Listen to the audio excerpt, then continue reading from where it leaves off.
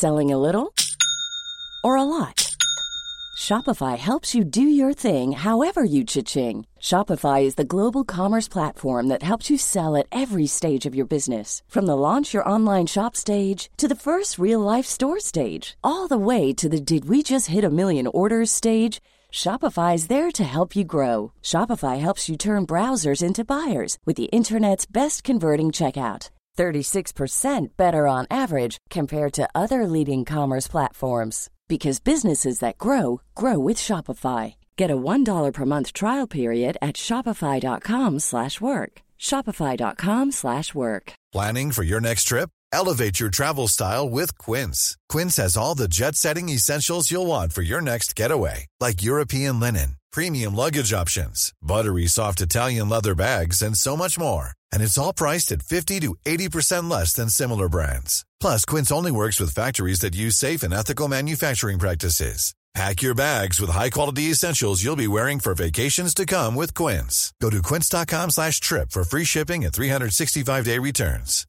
A lot can happen in 3 years, like a chatbot may be your new best friend. But what won't change? Needing health insurance. United Healthcare Tri-Term Medical Plans, underwritten by Golden Rule Insurance Company, offer flexible, budget-friendly coverage that lasts nearly 3 years in some states. Learn more at uh1.com.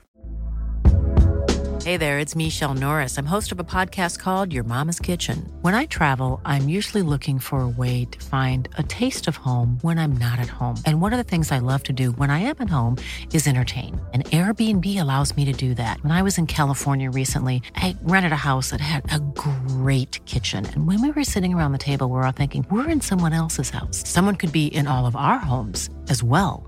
If you have a home, but you're not always at home, you have an Airbnb. Your home might be worth more than you think. Find out how much at airbnb.com/host. Hey, Alarmy. Before we get started, we wanted to make sure you heard the big news. The Alarmist has joined Patreon. Patreon subscribers will get access to our content ad-free, as well as our Aftermath post-interview discussion and final verdict.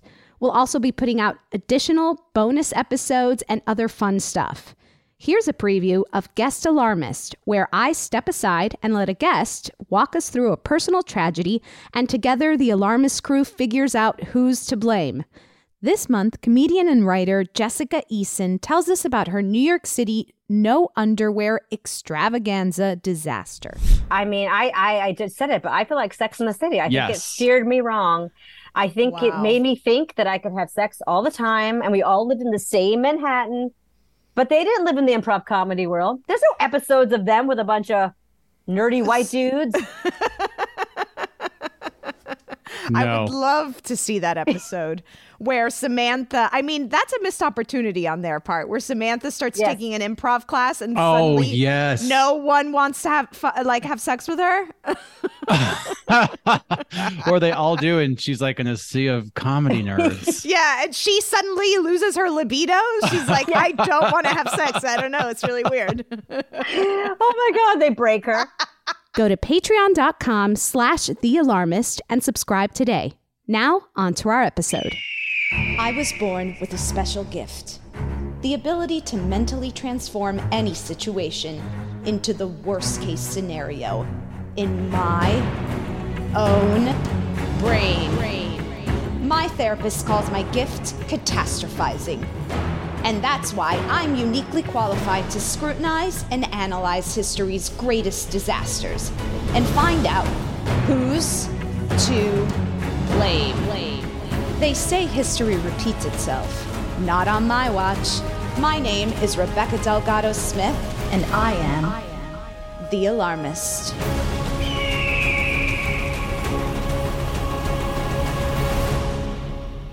Hey everyone, thanks for tuning into The Alarmist, a comedy podcast where we talk about history's greatest tragedies and figure out who's to blame. Today we're discussing the death of Cleopatra VII. Here's what you need to know. Cleopatra VII was born in early 69 or late 70 BC in Alexandria, Egypt, one of the largest and most culturally diverse cities in the world at the time. She was the daughter of Ptolemy XII, ruler of Egypt and descendant of the Ptolemaic dynasty. a ruling family of almost 3 centuries since the fall of Alexander the Great. Ptolemaic Egypt was defined by its rural centers, agricultural development, investment in education, and partnership with Rome. In 51 BC, when she was just 18 years old, Cleopatra became co-ruler with her younger brother, Ptolemy XIII. Their partnership didn't last very long, however, and the siblings soon became bitter rivals.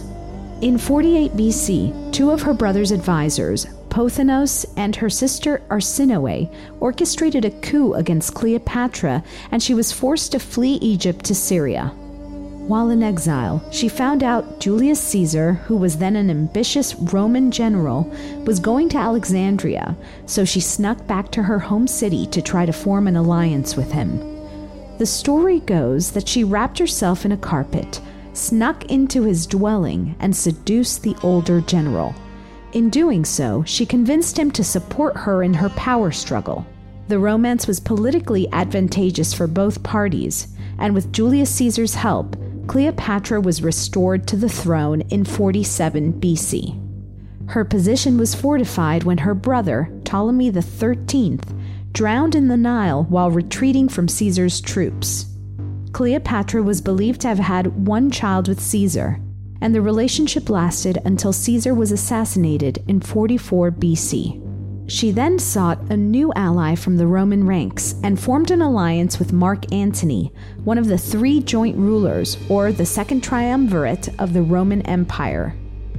Cleopatra and Antony were infatuated with each other, and Antony especially was enamored with the reputed excesses of Cleopatra's Egyptian lifestyle. They had 3 children together.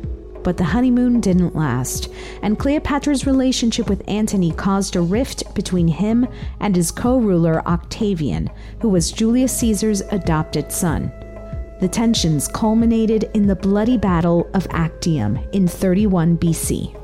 Octavian and his troops were victorious over Mark Antony at Actium, and Antony and Cleopatra were forced to flee to Alexandria.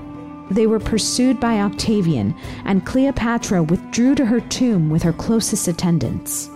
According to the history books, Cleopatra sent a letter to Antony that she had ended her life. Upon seeing the message, Antony killed himself by stabbing a sword into his stomach.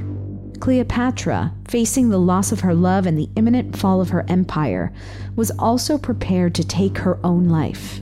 But before she could, she was stopped by envoys of Octavian. He wanted to parade her back to Rome as a symbol of his triumph. Cleopatra decided that she couldn't allow herself to be disgraced in this way by Octavian. Although the real cause of her death is not known, legend has it that she died by suicide by allowing herself to get bitten by a poisonous asp smuggled to her by her servants. Fun facts, aka Death Stats. Cleopatra ruled Egypt from 51 to 30 BC. To this day, no one knows for certain how Cleopatra died. She died at the age of 39. The location of Cleopatra's tomb remains unknown. Cleopatra's death marked the end of the Hellenistic period and Ptolemaic rule of Egypt, and the beginning of Roman Egypt. With us today, we have producer Clayton Early. Hello. Fact checker Chris Smith. Hi. And our very special guest today is Allison Raskin. Hi, Allison. Hi. Thanks so much for having me. We're excited to have you. And just so our listeners know, Allison is the co-host of the podcast Just Between Us, and she's also the author of Overthinking About You. Allison, can you tell our listeners a little bit about your book?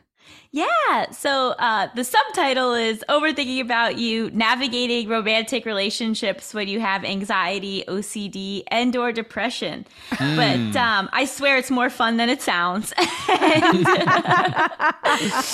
It's basically like a toolkit / memoir about like the intersection between mental health and romantic relationships and how we can kind of get better at that, even if we, struggle with our mental health. I love it. I mean, this is right up our listeners' alley. I mean, right? We can all relate.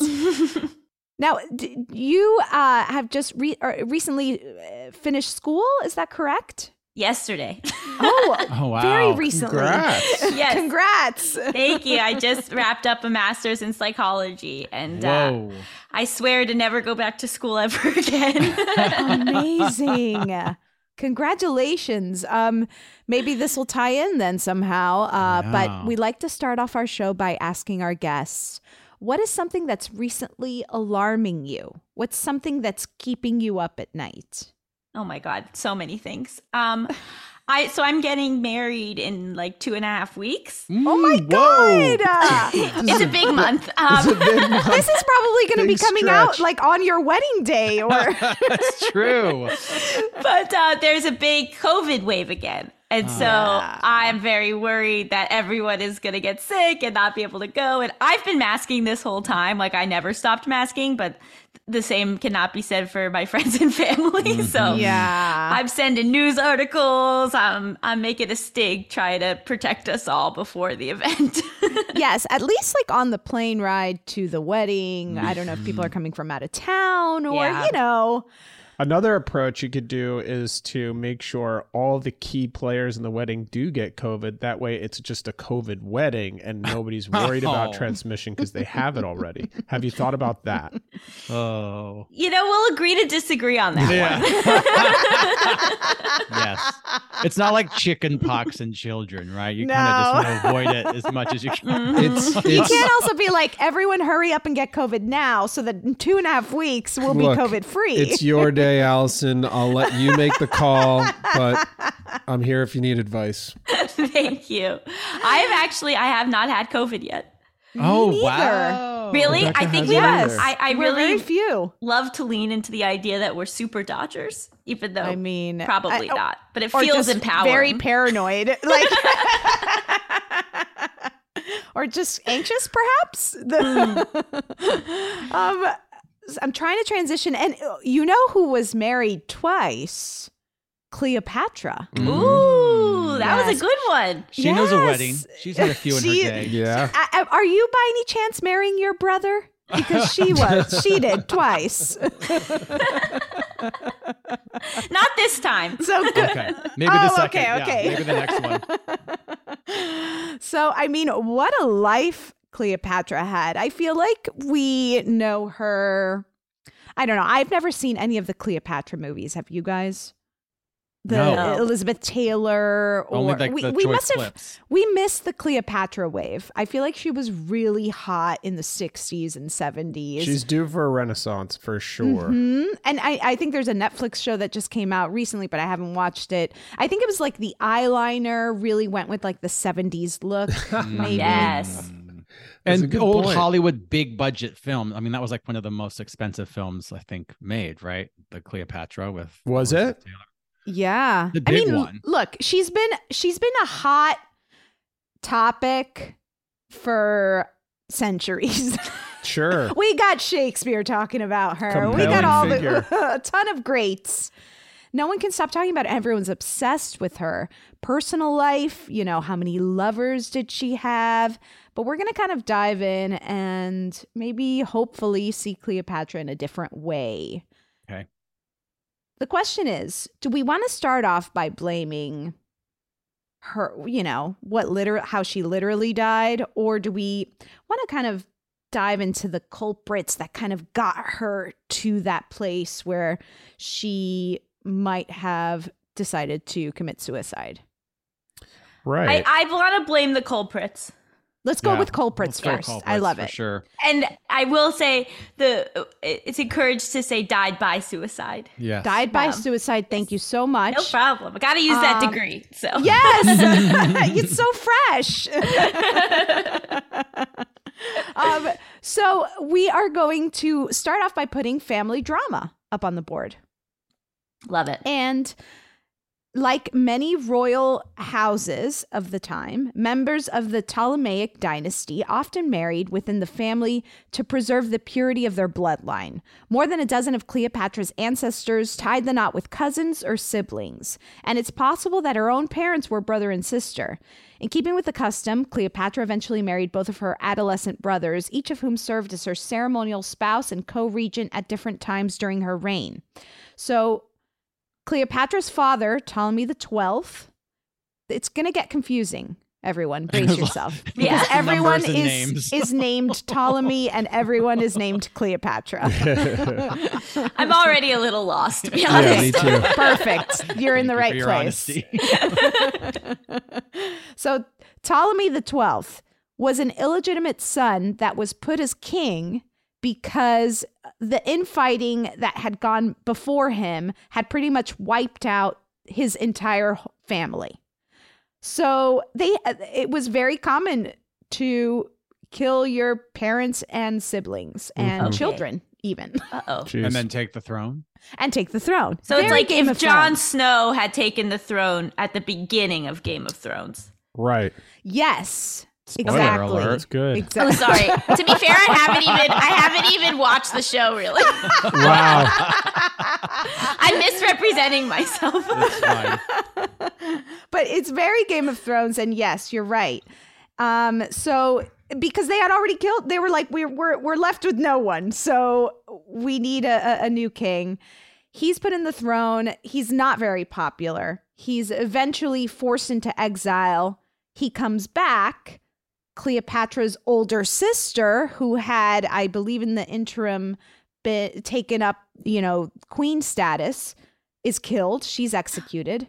Oh, no. Cleopatra then is kind of like made her father's protege. And when her dad dies a few years later, she's made co-ruler with her eldest brother. She's 18. He's 12. They're married. Oh, no. Jeez. Yes. Children. Children. Although I guess back in that day, they were like middle-aged at that age. Right? That's true. Like, you're old. It's true. Wait, how do you all feel about co-rulers? Do you think that's a good idea? Good question. Siblings? Especially with a sibling, it's a bad idea.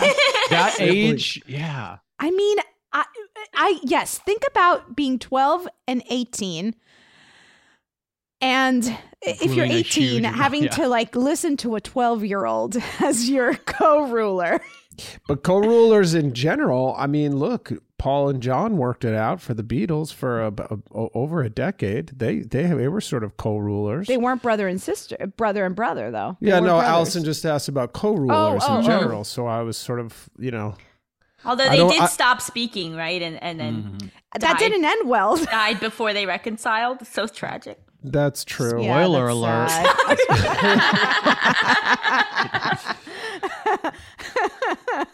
Do you have feelings about co-rulers in general? Do you think there should be a hierarchical one-person head chef? Because when Rebecca and I cook together, we always like to call one of us the head chef. So, the meal basically... One's the sous chef. It's on their shoulders, right? Yeah. Like if it's a terrible meal, it's my fault. It's usually my fault.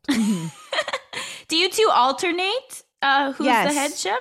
Yes. You gotta alternate. Yeah. So I like that approach. I think that's lovely. I think it's very temperament based. I think some people work well as co-rulers. I love, a balance of power, and some people they'll just be out to get each other.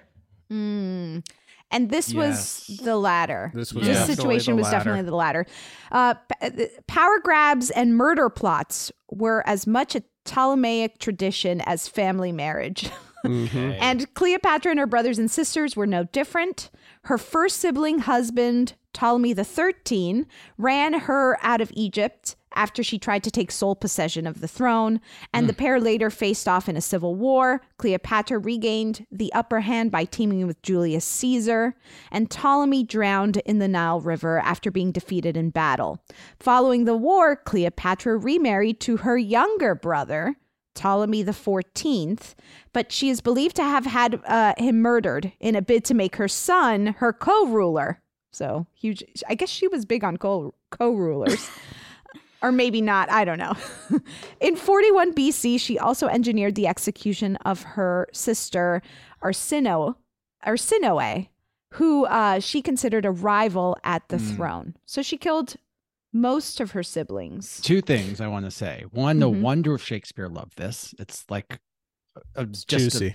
Literal drama, like you can pull so much from it. And second, I feel like there's so much around like power and like power hungry that we should put that on the board. I love it. Power hungry. Hungry. The hunger for power. Yeah. Or the... Do you think that like murdering was just different back then? Right? I like now if like somebody murders somebody, you're like, oh, that's probably not a good person. But do you think like back then it was just like normal? I don't know if it, I don't, here, I have nothing to base this on. Let me just start off by saying this. My feeling though is that you would personally be like, that's a bad person. I don't really want to hang out with you. Mm-hmm. But in society, it would still be acceptable to be amongst them.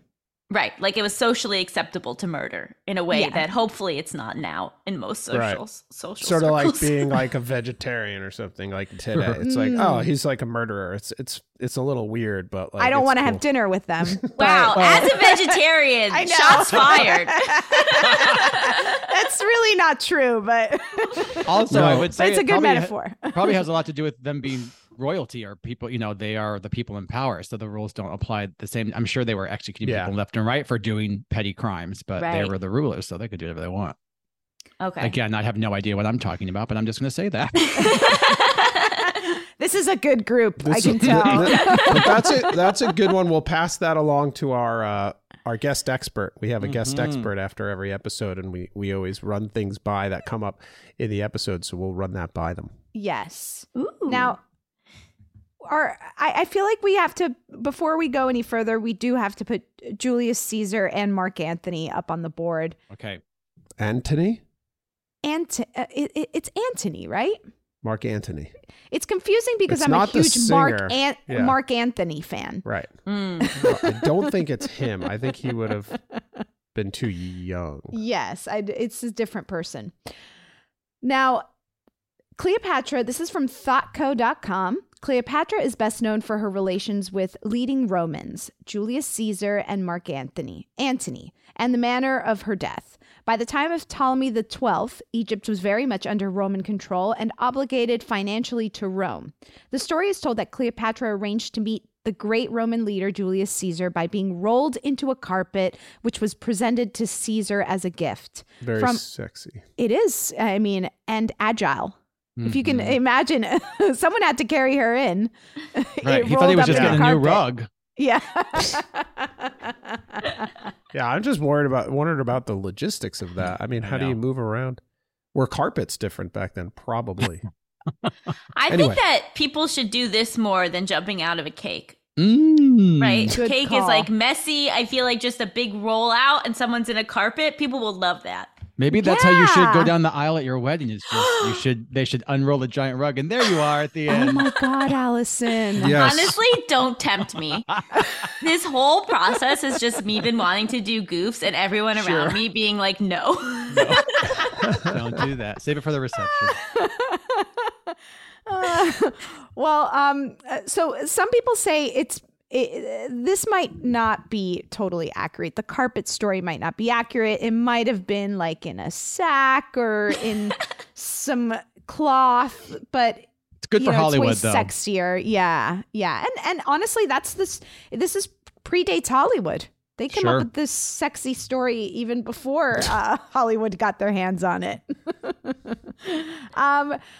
So she's from her self-presentation. However, much it may be a fiction. Cleopatra and Caesar had a relationship that was part political and part sexual. Cleopatra presented Caesar with a male heir, although Caesar didn't see the boy as such. Caesar took Cleopatra to Rome with him, and when he was killed in the Ides of March in 44 BC, it was time for Cleopatra to return home. So this is interesting. Cleopatra was in Rome when Caesar was killed. And they let her go? She escaped somehow. She was like, I gotta go. This is not looking good for me. But you're right. I'm surprised they let her go. I mean, she's a queen. But she was allied with the guy they were murdering. True. I don't know. Seems like maybe she was in on it. I have no idea. Wow, that's a big accusation. Whoa. That is juicy. I like that. We'll have to ask our expert. We'll maybe say, she put a mark on her back, right? Maybe that can be on the board, like because she was allied with this guy. and she escaped. She had a mark on her back.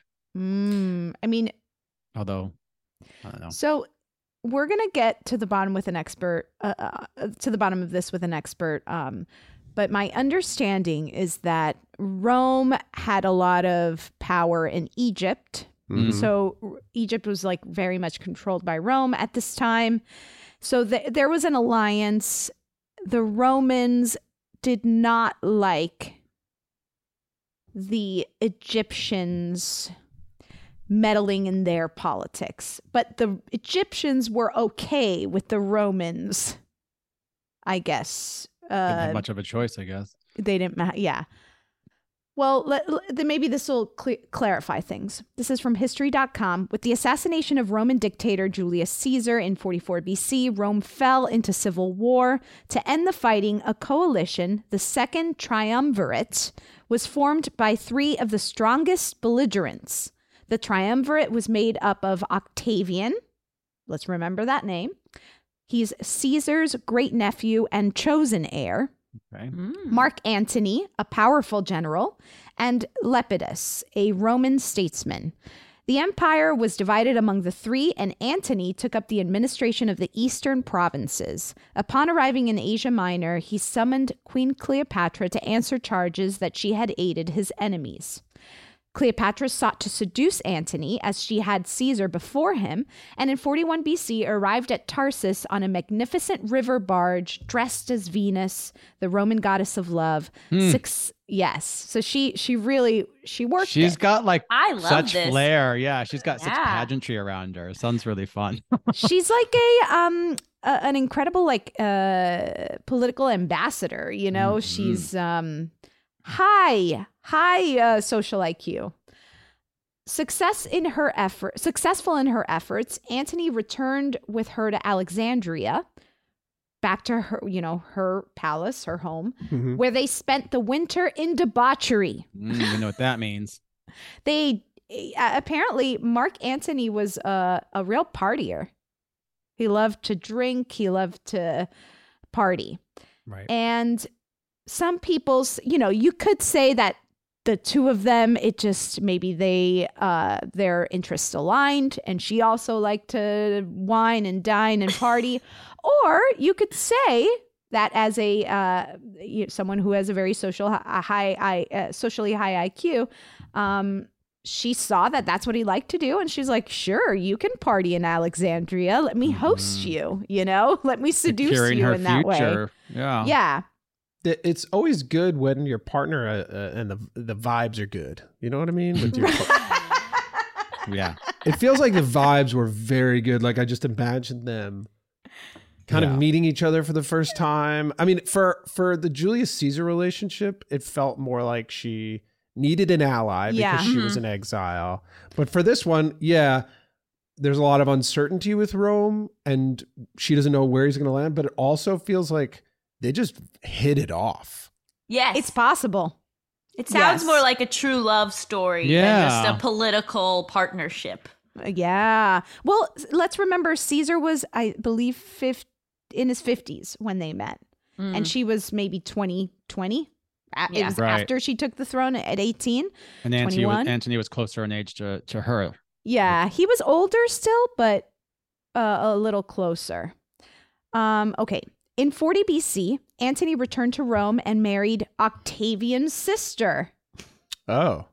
That's his co-ruler, his sister. Oh, Octavia, that's dramatic. Very dramatic. Octavian, in an effort to mend... so he marries her, Octavia. That's even more confusing. Yes. But we get it here.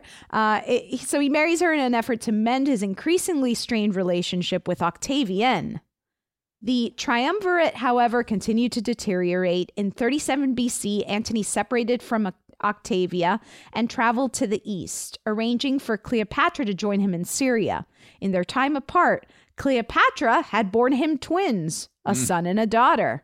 According to Octavian's propagandists, the lovers were then married, which violated the Roman law restricting Romans from marrying foreigners. Oh. So they're I think that I'm pretty sure they're both married in their own right. She's married to her brother and he's married to his co-ruler sister. And then they just kind of like either have this, I don't know if it's an official ceremony, but it's a little like Montague and Capulet not being able to marry each other. Mm-hmm. But it's funny that the issue is not the double marriage, but that she's a foreigner. Yeah. Right? I think you're going to be like, polygamy is outlawed. It's like, no, we just hate foreigners. Yeah. That's right. Although we control the area where she's from, so isn't that right. That is confusing. So Antony's disastrous military campaign against Parthia in 36 BC further reduced his prestige, but in 34 BC, he was more successful against Armenia. To celebrate the victory, and this was a big deal, he staged a triumphant procession through the streets of Alexandria in which Antony and Cleopatra sat on golden thrones and their children were given imposing royal titles. Many in Rome, spurred on by Octavian, interpreted the spectacle as a sign that Antony intended to deliver the Roman Empire into alien hands. Interesting. You know, I'm wondering what you guys think about this, but it feels like Antony, in terms of Roman soldiers, was more interested in the party after the war than he was in the winning the war itself. Well, he loves a party. That's what I'm saying. So I do guess we put that on the board somehow? How do we put that on the board or articulate that? I mean, I don't know. Too much pomp and circumstance? I think like the party lifestyle. Yeah. Yeah. What do you think, Allison? Or like bad priorities, perhaps? Yeah. Not focusing on the right, on the dangers at hand. Yeah, right. And just, because if you love the partying lifestyle, it might lead you to forget to do that, right? You might have a little too much. You're constantly hungover. Maybe it's just let's blame hangovers. Oh, yeah. Because I hate waking up with a hangover. You can't make a good decision when you're hungover. Yeah. No, you really can't. If they're partying all the time, that's going to make life difficult. Do you ever try to get him drunk so in the morning you can get him to agree to something he normally wouldn't? Chris, that's your warning right there. She has. Now that's a good idea. There's so many memories are flashing through my mind. Yeah. Huge decisions that I've made while I've been hungover. We have to put, there's so much we have to put up on the board. Let's keep it rocking. We've got listener suggestions. The Roman Empire. That's from Sarah Murray 99. Yeah, that's a biggie just because there was so much instability over there. They were so ambitious and they had their hands up in. They're definitely insecure at this moment. Super. Their insecurities, maybe we call it. The Roman Empire's insecurities. And at Kelly Shaddle, she said, men's inability to respect women rulers in their own right. Yeah, because that's what I'm wondering about, like, the dual leadership, if it was because, like, a woman couldn't do it by herself. Oh, well, I'm sure it's part of it. I'm sure it is. I do think that at that time, there were more queens. It was perhaps their idea of women was not as bad as it got. It might have been better to be a woman at that time than it was to be anywhere between like that time and 1980. Yeah. Then we could get our own credit cards and things started turning around. That's when it started to turn around. Yeah. Okay, we got to talk about the Battle of Actium. Huge turning point in her life and in their relationship. This again is from history.com. After several more years of tension and propaganda attacks, Octavian declared war against Cleopatra and therefore Antony in 31 BC. Enemies of Octavian rallied to Antony's side, but Octavian's brilliant military commanders gained early successes against his forces. In September 2nd, 31 BC, their fleets clashed at Actium in Greece.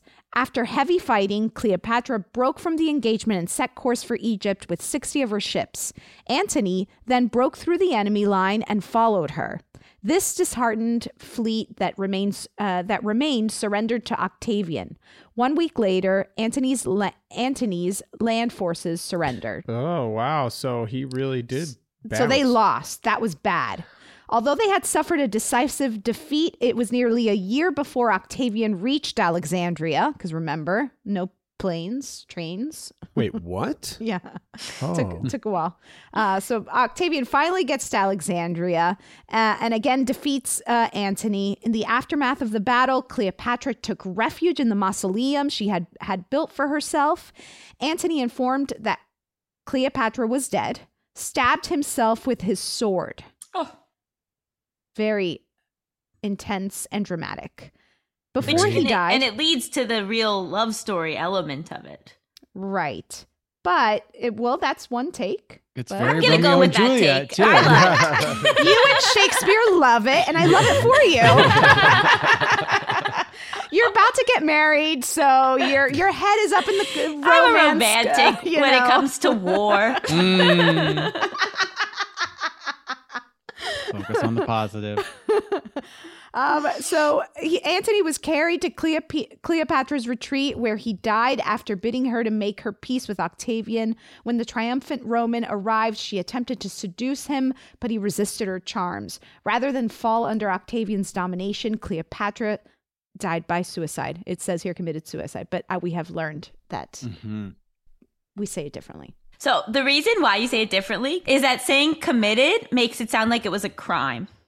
And so we don't want to criminalize suicide. And so once I understood that, then I was like, oh, I get it. And it became a lot easier to change the language use.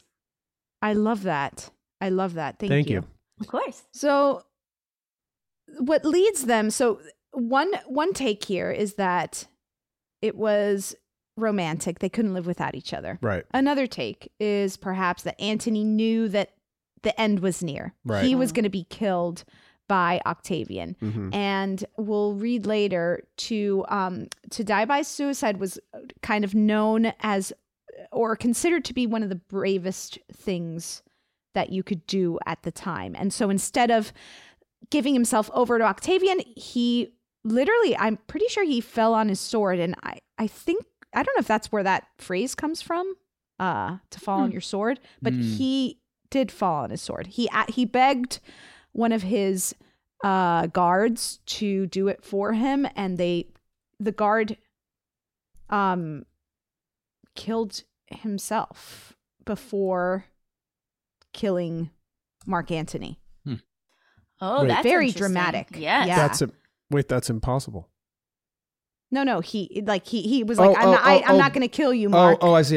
Yeah. No, he didn't do it. Okay. And then Cleopatra then tries to seduce Octavian. It doesn't work.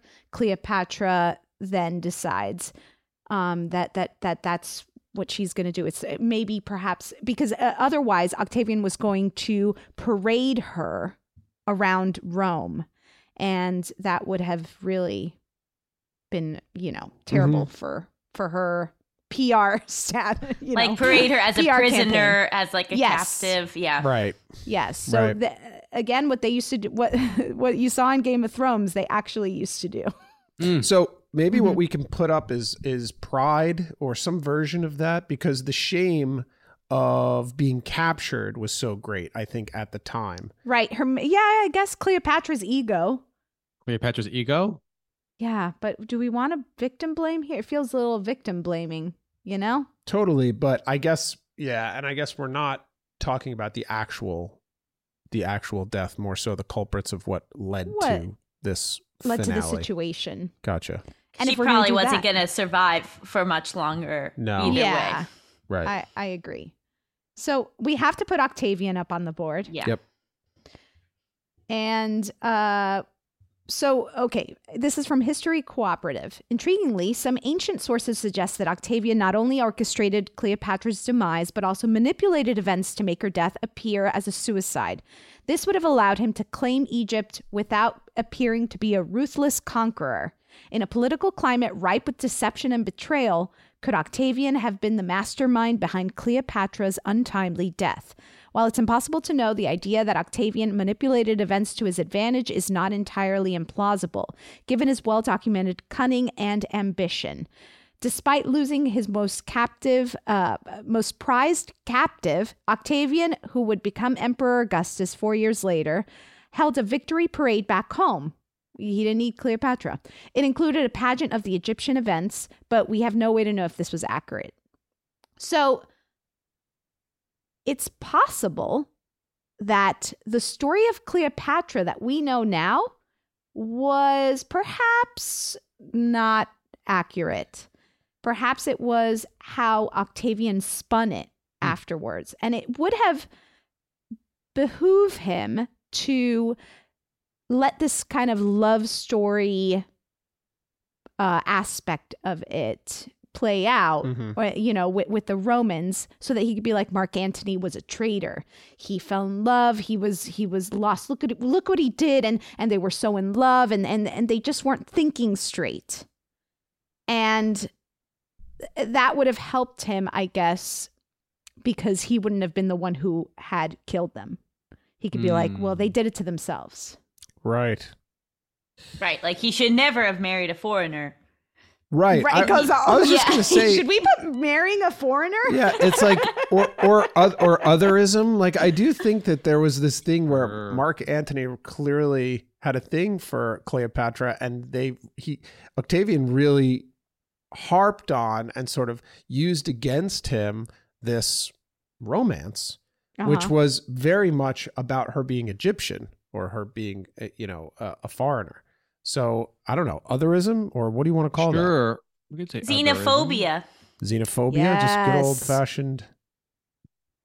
Good old-fashioned xenophobia. Big Z, yeah. It could also just be like from a royal's perspective, like stepping outside of the not hierarchy is not the right word, but the chain of, it's kind of a rigid set of rules. So to go outside of that. Yeah. Mm-hmm. He how you say that. Not staying in his lane or something. Sure. We talking about Antony? No, yeah. Cleopatra marrying Antony, right? Causing all the backlash. Again, that feels maybe like victim blamey. Right. Well, yeah, go ahead, Allison. Oh, I just think that it's Octavian's fault. Yeah, just say it out loud. Great. Easy.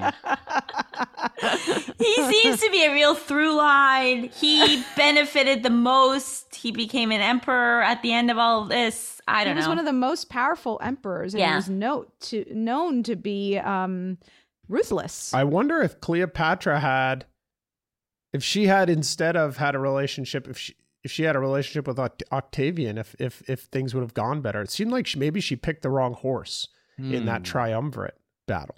Oh, interesting. Because then when she tried to seduce him, it was too late. He wasn't interested. That's possible. We might be writing history a little bit as we go here, but we do that sometimes on The Alarmist, and that's okay. He could have been like, I see what you've done in the past. Right. I see that you tend to go from one emperor to another. They're like lily pads for her. She just hops along. I kind of love it. But they all did that, right? So, but she was the one who was just kind of vilified. Weren't they all just marrying different siblings and getting killing them and power? It's like there's maybe there's a little sexism in there, or maybe it's just like she's a bit of a victim of Octavian's narrative of her. I think you're right when you say that there's a lot of sexism here going on, at least for the stories that are told later, right? Because these accounts aren't written at the time. It's not written by her. It's not written by Egyptians. Most of them are written by Romans. Sure. And men. And we all know how the patriarchy really gets, fired up later on in the years after. Right. And they really they took to this creating this narrative of Cleopatra that she was a seductress, while I really think that she was just a really good ruler and a diplomat. She had really good instincts. Maybe she was just such a good ruler like, and if she were in a man, in a man's world were she a man, she would just be viewed as like a really good ruler, not like some sex crazy seductress. I will go so far as to argue, what's wrong with being a great seductress?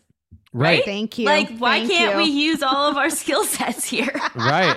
Why aren't we being like, hey, you dumb idiot, stop falling for that? Like, oh, you dumb men. Like, she's doing a good job and you're all eating it up. Exactly. Yes. It's a power.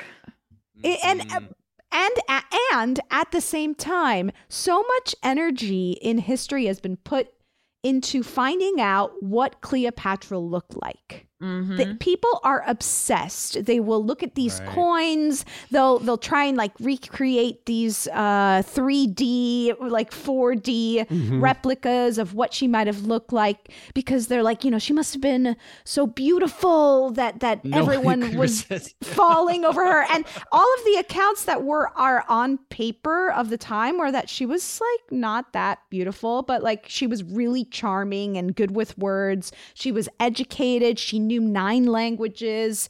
She knew how to read and write. She read a lot.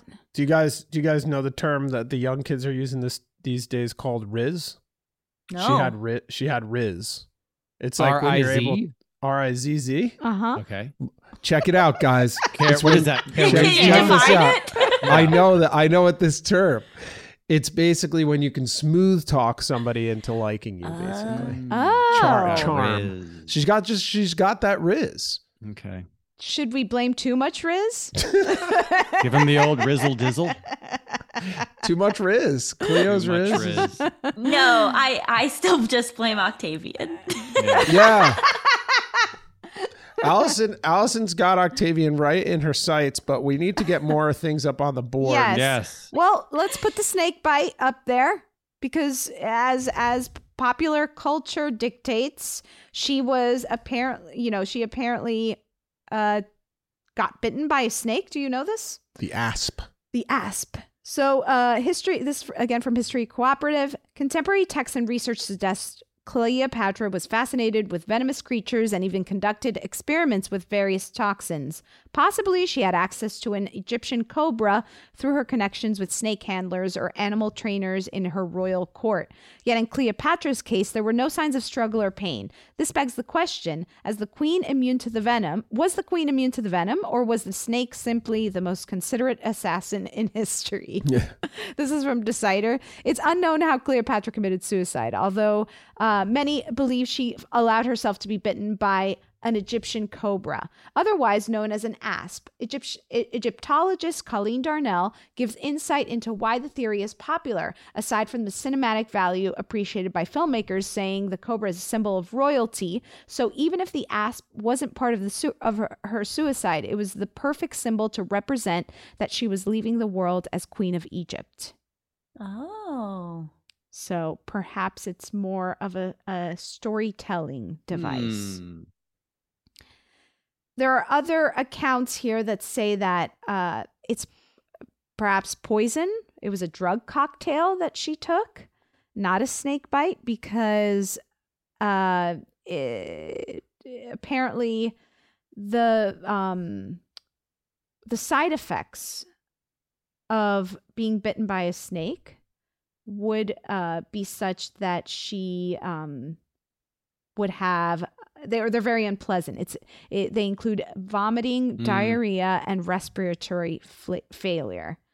Death may occur within 45 minutes, but it might also be longer and with painful and more painful, with a painful edema at the site of the bite. So there was no signs of that. So they sort of didn't. They're not hot on the snake bite. Well, yeah. I mean, either of these, let's put them up on the board. But again, I think it goes back to, let's try and figure out exactly who caused this, what led her to this, because the actual means of her doing this, right? It's not exactly. Yeah.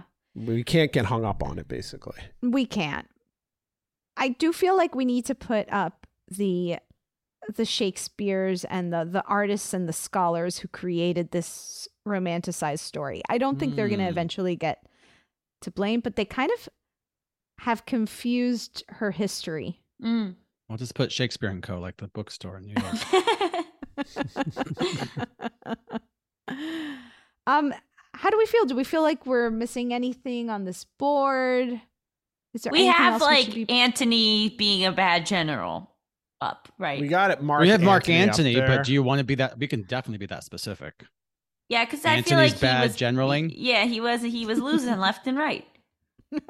It's true. If you liked her more, maybe he should have like done better at war. Like put up, it's like one of those when those pilots they go fly, they fly and they have a little picture of their family there, and that's like, oh, that's what I'm doing it for. And then they fly, and they fly really well. It's like he should have had some version of that with. He needed a picture, where he's like, okay, I got to stay in this battle because I'm sure he was just thinking about partying after. Like I'm certain of it. Yeah. I also feel like he took that saying, celebrate your wins a little too seriously. Like, right. Yeah. Okay, let's take a quick break and then we'll start knocking things off the board. Selling a little or a lot?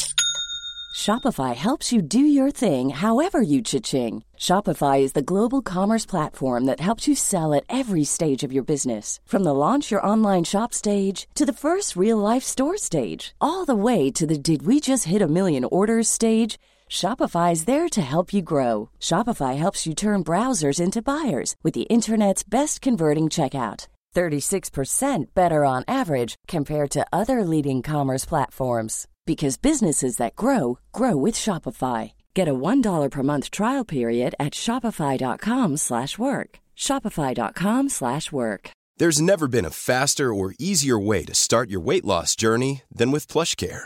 PlushCare accepts most insurance plans and gives you online access to board-certified physicians who can prescribe FDA-approved weight loss medications like Wegovy and Zepbound for those who qualify. Take charge of your health and speak with a board-certified physician about a weight loss plan that's right for you. Get started today at plushcare.com/weight-loss. That's plushcare.com/weight-loss. plushcare.com/weight-loss. Here's a cool fact. A crocodile can't stick out its tongue. Another cool fact, you can get short-term health insurance for a month or just under a year in some states. United Healthcare short-term insurance plans are designed for people who are between jobs, coming off their parents' plan, or turning a side hustle into a full-time gig. Underwritten by Golden Rule Insurance Company, they offer flexible, budget-friendly coverage with access to a nationwide network of doctors and hospitals. Get more cool facts about United Healthcare short-term plans at uh1.com. This show is sponsored by BetterHelp.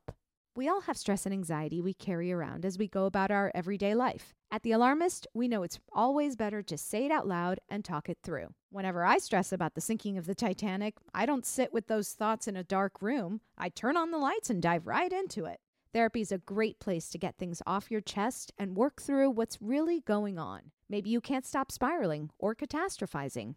I started therapy over 10 years ago and never looked back. If you're thinking of starting therapy, give BetterHelp a try. It's entirely online, designed to be convenient, flexible, and suited to your schedule. Just fill out a brief questionnaire to get matched with a licensed therapist and switch therapists anytime for no additional charge. Heck, we sometimes change our minds and rethink the verdict at The Alarmist. And that's also okay when it comes to therapists. Get it off your chest with BetterHelp. Visit betterhelp.com/alarmist today to get 10% off your first month. That's BetterHelp, HELP.com/alarmist. All right, who's to blame for the death of Cleopatra? Is it family drama, insatiable hunger for power, Julius Caesar, Mark Antony, Antony's bad and his bad generaling? Wow. Party priorities, hangovers, the Roman Empire's insecurities, men's inability to respect women rulers in their own right. Not on this podcast, by the way. The Battle of Actium, Cleopatra's ego, Octavian, xenophobia, too much Riz, the snake bite, or Shakespeare and Co., the store in Manhattan. Yeah. I want to take off right off the bat. Let's take Cleopatra's ego and too much Riz off the board. Sure. I agree. Right? I mean, if anything, that's probably why she lived as long as she did. Sure. It's true. Yeah, and 39 is I mean, pretty old for back then. Yeah. She outlived a lot of her siblings. Yep. Oh, yeah. I don't think many of them went past 21. There you go. I mean, she was like in a position of power for 20 years. I mean, off and on, but like it's a long run. Yeah. And then what do we do? Shakespeare and Co. I don't think we can retroactively. I don't think so. And I also think we should take off the snake bite. Like again, going back to that was sort of just her method. Right. And we're not even sure if it's true. Right. And we're not even sure if it's true. Some of these can fold into each other. Like party priorities can fold in, or hangovers falls into party priorities. Sure. And party priorities into Antony? Mark Antony? Yeah. Yeah, I think so. What about xenophobia? I feel like we can fold that into Octavian. Or the Roman Empire's insecurities. Sure. Oh, that's interesting. Men's inability to respect women rulers. That falls into Octavian, maybe? Or... I don't think it's what led directly to her death. I don't think so, because I feel like they took her seriously, for sure. Yeah. Yeah. It might have created the culture at large, but not this specific incident as much. I agree. Antony and his bad generaling. Look, that's a number 2 for me. You know who's my number 1? Yeah. We're just whittling it down. Allison just sort of waiting, just sort of standing around waiting, just sort of like letting us get to Octavian on our own accord. She's there already. Let's talk. Well, but before we go there, let's talk about family drama. Yeah. Is there an argument here that had she had a stable family unit, like some really good support back home? It's funny. I mean, I don't know that anything emanating out of Egypt is what caused her death. It all feels like it was coming out of Rome in this crazy time. And I don't know. Yeah. I think you're right. You know, something about her ruling was that I'm pretty sure Egypt was not in a good place when she took the crown from her dad. And no, they didn't like him. They didn't like him. But then she really grew Alexandria, and she was very beloved by the Egyptians. I think they liked her as a queen. So yeah, it's definitely an outside force. Yeah. Okay, so we're taking out family drama. We're taking out her insatiable hunger for power. No, that's got to stay on, right? But that's everyone also had that blame. hunger. Yeah, it just feels like all the royals were just tripping over themselves to be or stay in power, right? I guess maybe that's just part of the culture too. Yes, and I think we can take Julius Caesar off because he actually helped her get back on the throne. It's true. If anything, it's more Antony here. And would that battle be part of Antony's bad generaling? Yes. Yeah. The Battle of Actium. It was a turning point, but I think that it wasn't the only thing. I think you're right. And he ditched. That's crazy. When she left, he kind of left with her, went back to Alexandria, left his troops there. Well, he was in a weird place. So the war was already kind of against him. Yeah. I thought you were going to say he was in a weird place emotionally. Oh. Maybe. He had to choose between his friend and his girlfriend. Okay, so we're left with Mark Antony and his bad generaling, the Roman Empire's insecurities, and Octavian. I have to agree with Allison. And I think that... Wow. This is huge for me. This is huge. I mean, you called it early. I'm not sure we've ever had a guest call it that early. It's like the middle of the episode early. Well, and she's been so politely waiting for us to get there. Mm-hmm. She's been gracious so patient. Yeah. But I think you got to send Octavian to the alarmist jail. And I do think you slap Antony and his bad generaling. Okay.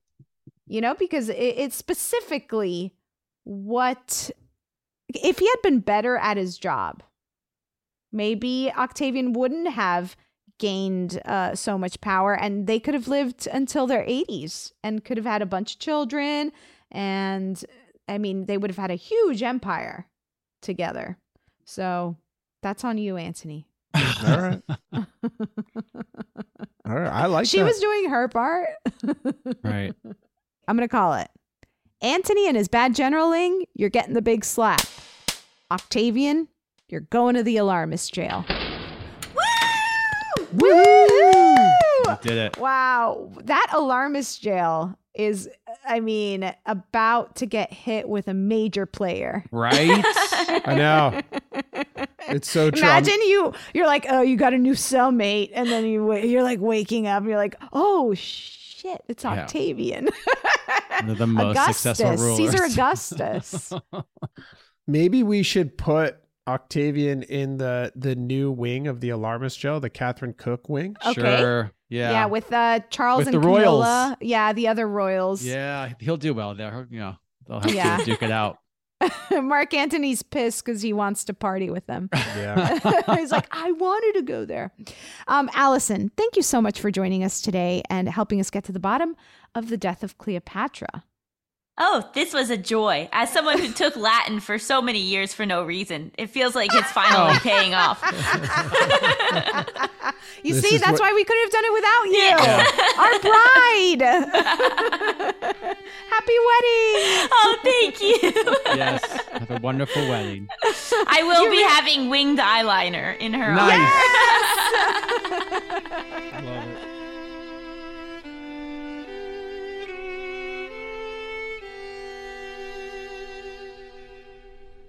In the aftermath, although Cleopatra is commonly remembered for her beauty, the true legacy of this leader can't be distilled to just good looks. She was bold, courageous, highly intelligent, and deeply revered by her people. According to her wishes, Cleopatra's body was buried with Antony's, leaving Octavian, later Emperor Augustus I, to consolidate his power in Rome.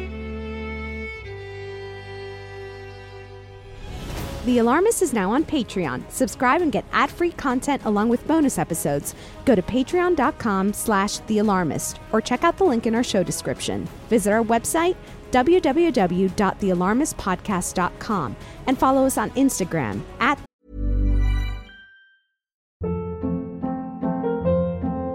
Hold up. What was that? Boring. No flavor. That was as bad as those leftovers you ate all week. Keke Palmer here, and it's time to say hello to something fresh and guilt-free. Hello Fresh. Jazz up dinner with pecan-crusted chicken or garlic butter shrimp scampi. Now that's music to my mouth. Hello Fresh. Let's get this dinner party started. Discover all the delicious possibilities at HelloFresh.com. Why don't more infant formula companies use organic, grass-fed whole milk instead of skim? Why don't more infant formula companies use the latest breast milk science? Why don't more infant formula companies run their own clinical trials? Why don't more infant formula companies use more of the proteins found in breast milk? Why don't more infant formula companies have their own factories instead of outsourcing their manufacturing? We wondered the same thing. So we made ByHeart, a better formula for formula. Learn more at byheart.com. Even when we're on a budget, we still deserve nice things.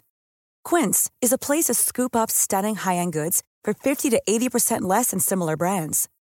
They have buttery soft cashmere sweaters starting at $50, luxurious Italian leather bags, and so much more. Plus, Quince only works with factories that use safe, ethical, and responsible manufacturing. Get the high-end goods you'll love without the high price tag with Quince. Go to quince.com/style for free shipping and 365-day returns. The Alarmist Podcast and on Twitter @AlarmistThe. You can also send us your thoughts via email to thealarmistpodcast@gmail.com. Today's episode was produced and engineered by Clayton Early with editing by Molly Hockey and fact-checking by Chris Smith. Thank you to our associate producer and researcher, Crystal Dinsberg. The Alarmist is executive produced by Rebecca Delgado Smith. Tune in next week. We'll be revisiting the Titanic and inviting a guest expert to finally get to the bottom of who's to blame. The Alarmist. Powered by Acast.